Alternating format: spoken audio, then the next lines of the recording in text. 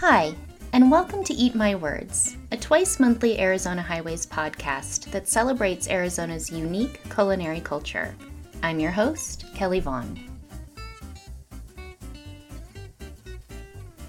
On this episode of Eat My Words, I'm pleased to introduce my friend Jonathan Buford, co-founder of Arizona Wilderness Brewing Company. John, welcome. Thank you for joining me. Excited to be here. I love the name too. I do want to eat your words. Awesome. Thank you. So y'all have been in business for, is it safe to say several years now? We're at the 7.5 mark. So, 7.5 years of all the things. Maybe you can give me just a brief history of how Arizona Wilderness came to be. Yeah, it's one of those long-winded stories, and I've gotten good in 7.5 years at telling it quickly, but most listeners should understand when I say the West called me, they should understand some form of what that means. I didn't really point to Arizona my whole life and say, that's where I'll end up. I was in Ohio when I was 18 and kind of battling the chaos of being 18 in a place where you grew up, where everyone knows each other. Tried to live in Columbus, Ohio for a while and didn't work out so well. And I just ended up out here because a friend who was battling something, and I always wanted to go to California. I was born in Los Angeles, moved away at 3 months, never lived there, but just always said I'd go west. Little did I know what Arizona had in store. And as I got out here, I feel like I can connect with a lot of our consumer who understands that Midwestern values turn to Arizona values, what that actually means. And part of that is coming here by car, a 1988 rusted out Chevrolet hatchback. Driving from Gallup, New Mexico to Phoenix is every human's rite of passage to the West, in my opinion, that or the Great Divide in Colorado. But I think the 40 is a perfect way to do it. And then the 17 down is the call to reality in August of 2002, seeing monsoons in Flagstaff, freaking out that there's mountains and going, Mom, you wouldn't believe what I'm seeing, to, oh yeah, it's the desert that they said it would be. And so I can understand that. And I think that helps me identify with the consumer. So when I started in the beginning, getting into the idea of a brewery that represented wilderness based on a backpack that I was on, the Chiricahua Wilderness to be exact, I saw that sign and I said, wow, how cool is this? There's a sign that past this point, it designates this land exactly to what it should be. I kind of took all of the ethics and ethos that I've developed based on that story I told you and the values of wilderness and said, this could work together in one unified front. And craft beer was the hottest topic in the world at that time. And I was getting into it like every other home brewer was, but I always treated it like an entrepreneur. I'm no longer a brewer. And we hire a lot of great brewers.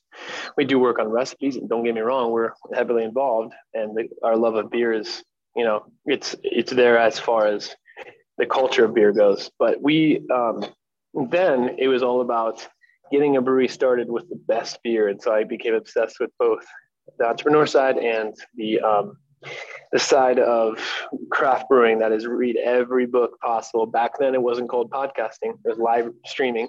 And we'd get on, listen to these live streams, and it was like brewers in their garage. And I got to mix both. And then luckily I met Patrick, who could take some of the burden off of me of, I wasn't going to be a great brewer with my personality. I wanted to be out front talking to the people. So that's where that formed our relationship. He was more of the logistics guy. Turns out he's a sweetheart and very charismatic.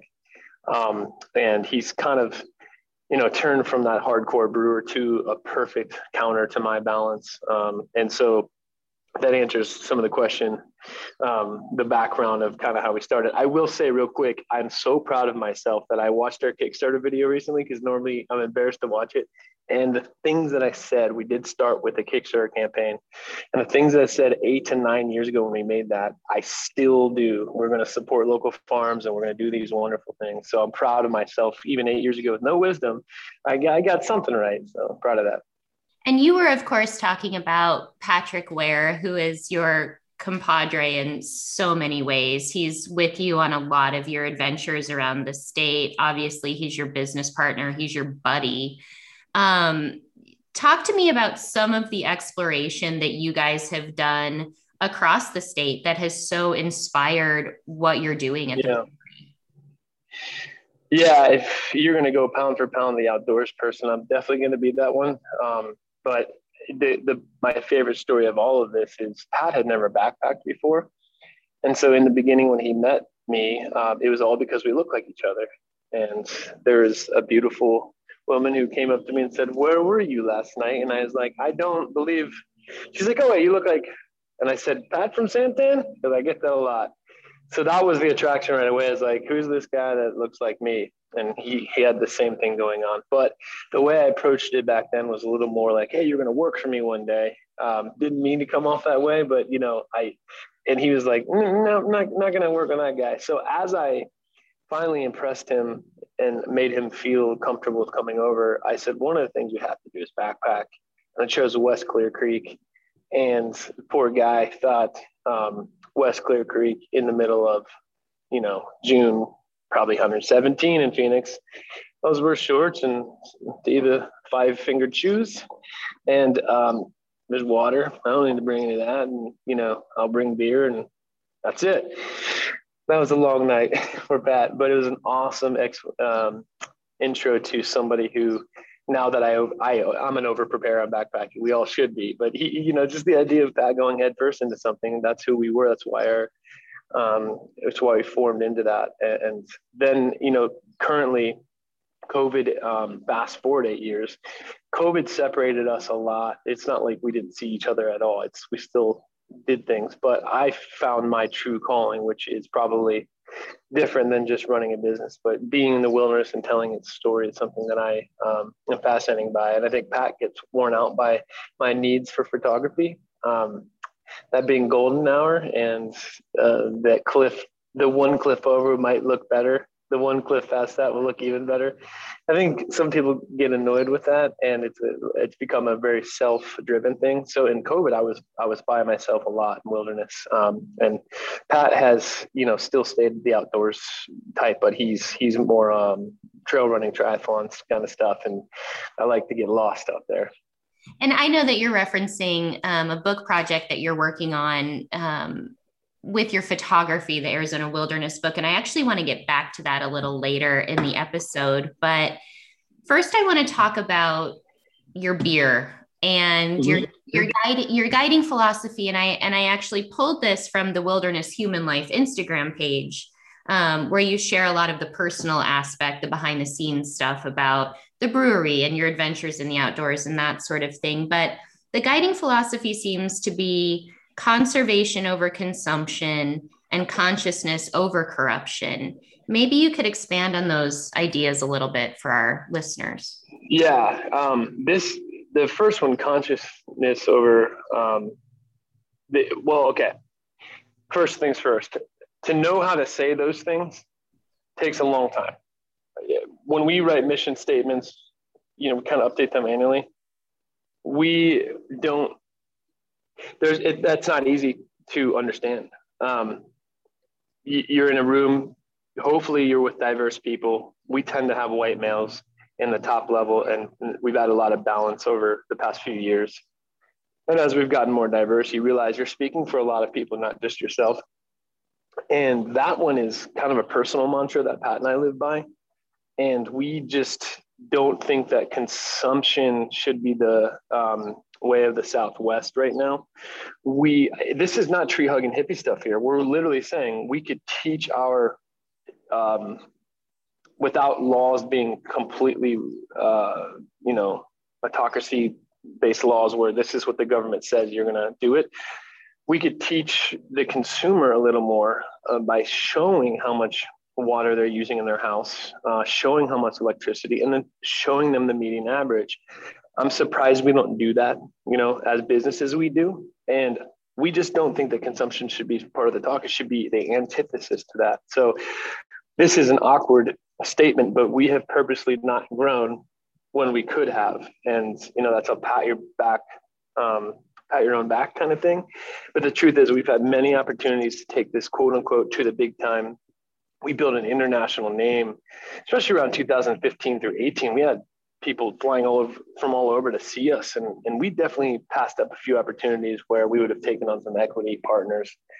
And it wasn't just the money, it was, the amount of electricity it would take to do that, the amount of water it would take to do that. We weren't quite ready for that. We hadn't had our conservation values, and it just wasn't there. And that does turn to corruption. When you have that kind of mentality of, hey, if we add more, we'll make more, it's a magnet. It's the greatest magnet of all. It attracts evil. It does. And we're certainly I'm not going to sit here and go, we do everything right. But I don't believe we would be we wouldn't be Arizona Wilderness if we were 3 to 5 times the size we are today, which we had full opportunity to do so.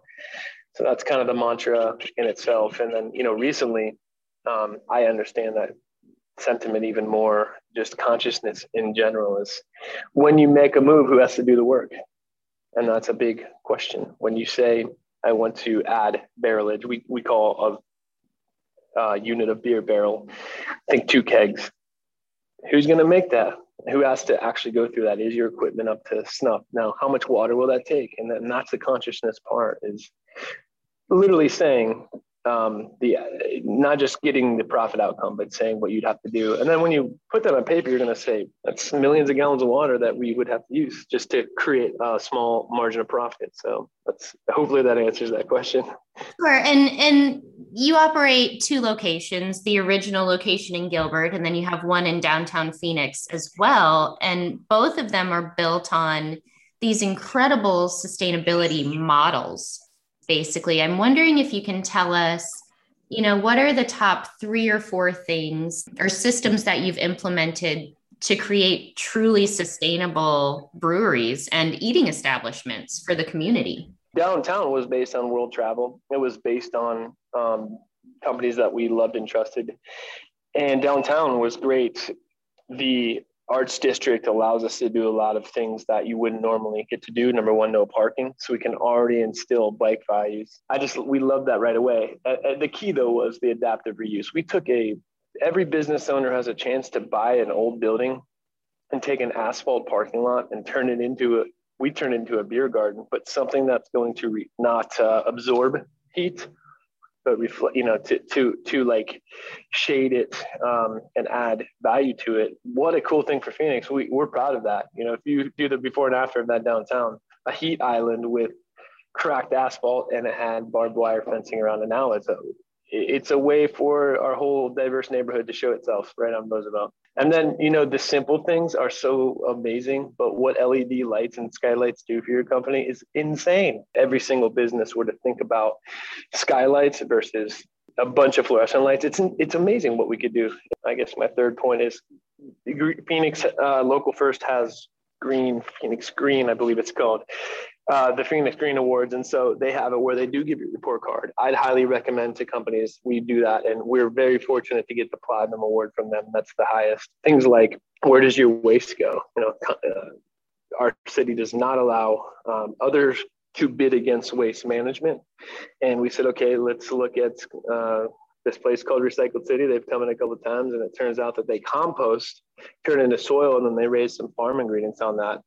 And that is going to be you doing it yourself as a business owner. There's no waste management pulling up. You're going to have to call them, deal with some of the smell issues. But last year alone, we were able to take 284,000 pounds of landfill waste and divert it to compost. So much of what you're doing, both in terms of brewing beer and creating really awesome food for the people who visit both locations, is that a lot of those ingredients are the majority, I maybe I'm wrong, but I'd say a lot of the ingredients are sourced from. Depends on the season. Yeah. Sometimes they will be the majority. Yeah. Local farms, you're using tepary beans from Ramona Farms to make your veggie burger.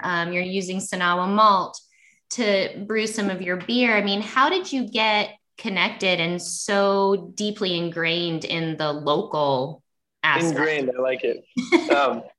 If you have, even if it's not ownership, a sustainability manager or a liaison to the community, which is, what Pat and I actually play more than anything, having someone who can go visit Ramona and understand the cost and the audit, which Patagonia and Let My People Go Surfing and the Responsible Company both talks about auditing your partners. If you have someone in your team who can be dedicated to that, you won't just be supporting local, you'll be supporting local companies that you want to see grow too. And if the community grows together, then not only have we mitigated one of the biggest issues is long hauls of by boat, by plane, and by car, by semi, just to get those beans to you. Now we have 11 miles south of us, we're getting peppery beans sent to us.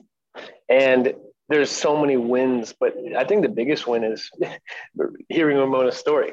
And again, if you're not able to hear that story as a business owner, you're just supporting local, you're missing a huge facet of it. She sat on top of Sacaton Mountain with her father, and their people haven't had a wonderful lineage. If you know anything about how Native Americans have been treated here, and how, especially the Gila River Indians, the tribe there would, the Native Americans, I shouldn't say the term Indian, but the Native Americans there, they just didn't have water one day. And that's because upstream they're taking it. And that, very, very long story short there, but without knowing that story, I think local does fall a little short and it becomes a little greenwash hashtaggy. So we're trying to really build a system where my chef, and where my head of restaurant ops and all of our managers and our brewers, everyone knows that what they're using is more than just a product. It's part of it, the new heritage of Arizona. So that's how we try to treat that. Excellent.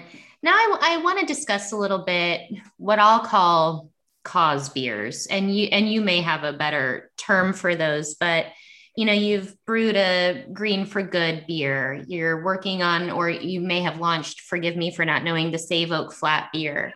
You did a beer in honor of Bobby Kramer, who was an industry professional, much beloved in the community, who was killed in a very terrible accident back in February.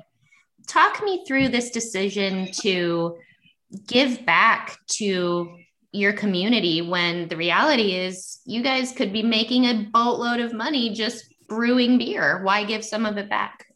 It's so much more fun to be community-based. And when we have a chance to, I think one of the most unique things we've ever done, you named some good ones. I can get into Save Oak Flat, where we're at with that, because that's a complicated one. But the People Power beer that we did last year for the ACLU is unique because no one really got that message if they're not paying attention. The ACLU can come off as super uber liberal.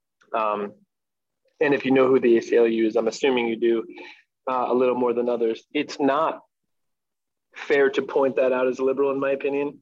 It was during the George Floyd era, if you will, if that makes sense. We did not choose it after George Floyd. We chose it before, and then it turned into that. And so we got to really, really read and react is what I call our management style. We got a letter months later from the ACLU saying you're the biggest donation from a small business all year. And it was cool because we got to be close to the ACLU Arizona a little more. And they asked the same question, why did you do this? And I don't have it's just, we do have a moment where we get to make a decision. This is what happens when you don't have crazy equity owners who really need profits. Pat and I've designed our life, where we pay ourselves a fair salary. I've never taken a profit or a bonus. There's never been a profit at the end of the day that I've gotten. So we do get to do this. It is the American dream, in my opinion, where we get to influence the community, but we're doing this simply because it can be done and we want to do it. On that note, we got a hold of Access Funds. Access Fund is most likely going to either work with us on collaborating on the beer or at least just assisting us in information. So we're going to call it Is Nothing Sacred, which is a famous climbing wall out there. Our lead brewer, Ashley, she gave us that idea. So do you feel like your experiences in the wilderness, and you have been all over the state, are they what's inspiring the beers? Are they what's inspiring you to protect those lands? I mean, just talk me through how you feel, when you're out there in the great wide open. Yeah, and I can only give you the John at this moment. Sometimes I forget who 10 years ago starting a brewery John is anymore, but I can give you this at this moment, if that makes sense. What I see currently, the answer is 100%. That's what inspires me. and how I inspire the business is it's transpired from that, from my time in wilderness. I've learned this pretty quickly, especially working on this book project. Out of the 84 that I've been to, and some spent significant time in, there's just not enough. And it does create a dystopia if you start to think that way. On the other side of it is, it's fair to say that your ancestors push for something, you should protect it. And especially if it's good for society. There's nothing other than mountain bikers every once in a while and Game and Fish getting all upset that they can't drive through it. There's nothing that's con on wilderness. And allowing nature to be supreme, I have not heard an argument once that says, hey, I have a better idea. And everything else on earth, everything else is subjugated to a good counter argument. Wilderness has no counter argument. There's nothing that can topple nature supremely reigning. So I can just a moment recently standing in the Harkey Bar Wilderness and seeing the spine ridgeline and knowing that no one really stands there. And anyone who wants new experiences and complains about wanting new experiences can at any moment see nature in its purest form. It's a shame that there's not more. It's a shame that the West has parcels that don't connect anymore. But at the same time, you can't change the past. You can't complain about it. You just take what you have and preserve. And that inspiration of preservation is what I try to inspire our business and every employee in it. It's not just being inspired by wilderness, but saying, remember that every bit of that soil is alive, and understanding that you treat it like we would humanely treat other people. It will stay alive. If not, it will not be there. And I can point out many instances like Four Peaks. I don't think it'll ever come back the way it was. Started by a car fire. The Four Peaks Wilderness is dead.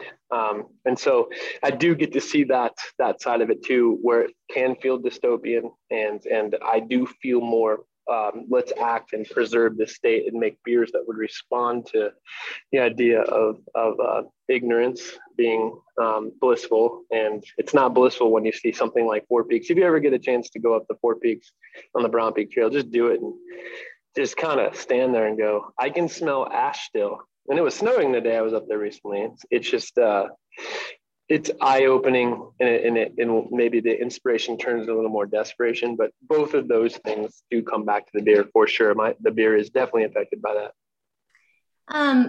I want to talk about the book now. And you mentioned that you've been to 84 wilderness areas, so you have a few more to go. When do you expect to wrap up your adventures? Well, just booked Kanab Creek, got a permit for October. And that was, one of the big ones. And one of the most unique ones that I've been dying to get into. So that'll be October. The rest, what I do with these is, my good friend Joel Hazelton taught me how to, and Paul Gill does it too, but it sets up scenes by planning them before, start to visualize what you want. And sometimes that works. I will say that I'm a little more sporadic than Joel. I can show up to a wilderness and not know a thing about what's going on and snag a shot or not. But the majority of the remaining ones are on the west side. They're on the west side of the state, and without a monsoon or winter rains, I'd be shooting. I wouldn't be thrilled with the scenes I'd be getting. Speaking of Paul Gill on the photography side, but he has that wildflower book, and he's got scenes from like Gibraltar Wilderness, which I have been, and I've seen it dead. And I'm like, I want to come back in the spring after a rain. And I think that's fair for the book to have some of these areas represented at their full bloom. And I'll probably have to wait till spring for that, or post monsoon if we get one, fingers crossed. Right. And those planning those trips have been the highlight of my life. It's just been so much fun to get into a wilderness, learn so much about geography, and understand, why the Matazals are different than Soups, why, just so many things I could go into, but you get it. It's been a treasure, and I hope the book will show an imprint on today. I think if anything, 100 years from now, you can say, whether we've done a good job or not, the wilderness should flourish 100 years from now. And if it's flourishing more based on the photos you've seen that I've taken and documented, that means we've done a good job as society. If you see that Hummingbird Springs wilderness or something like that, or Superstitions wilderness doesn't have a blooming wildflower season every third year, you know that something's changed. And we do need to have some of these, I guess, markers to show what they look like. And so that's my intention on that book. Good. You mentioned, of course, Joel Hazelton and Paul Gill, frequent contributors to Arizona Highways. So one quick question, what beer is in your pack when you get to the top of the end of a very long hike? Seasonally, it changes seasonally, obviously, but right now we have a beer called Don't F It Up, a clear message to the new world. We have researched the Gen Zers a little bit and the younger millennials who, when we were young, we were putting a lot of money into things like craft beer. 15 years ago, I still have always spent all my money on fun things and things I believe in and trust. And we're looking at the next generation is now getting to be 18 to 21. And how are we going to get to them? And authenticity is going to be pretty clear. There's a lot of fakery out there. There's a lot of, you need to be woke. And one of the things that we understand is be direct with your message. And so Don't F It Up is another way to call it. Don't F It Up is a clear message. It's also a honey blonde ale, really simple to drink as far as when you're hot, tired, and you want thirst quenching. The honey comes from Rango honey, which is awesome. If you know anything about them, they support autism. And we always, the honey topic, we always try to highlight, bees don't survive very well with I'm sitting outside of Ahwatukee, booming growth like this, and then they don't do very well when there's no rain due to a lot of times global warming and the 1.2 degree raise that we've had. It's not good on bees. So that beer is also Sinagua malt, and I can get into that if you'd like. That beer has all those aspects, and that's probably the beer I'd have the most. Excellent. John, thanks for interrupting your ride to join me. Yeah, I wanted some alpha wavelengths going. I'm a big believer that I think anyone who sits in an office and has these, like, I'm going to direct my company, get out and walk half mile and just sweat a little bit, and you'll come back a much better person. Don't want to miss an episode? Make sure to subscribe. For more information about Arizona Wilderness Brewing Company, visit azwbeer.com. And for more information about Arizona Highways, visit arizonahighways.com. Until next time, eat my words.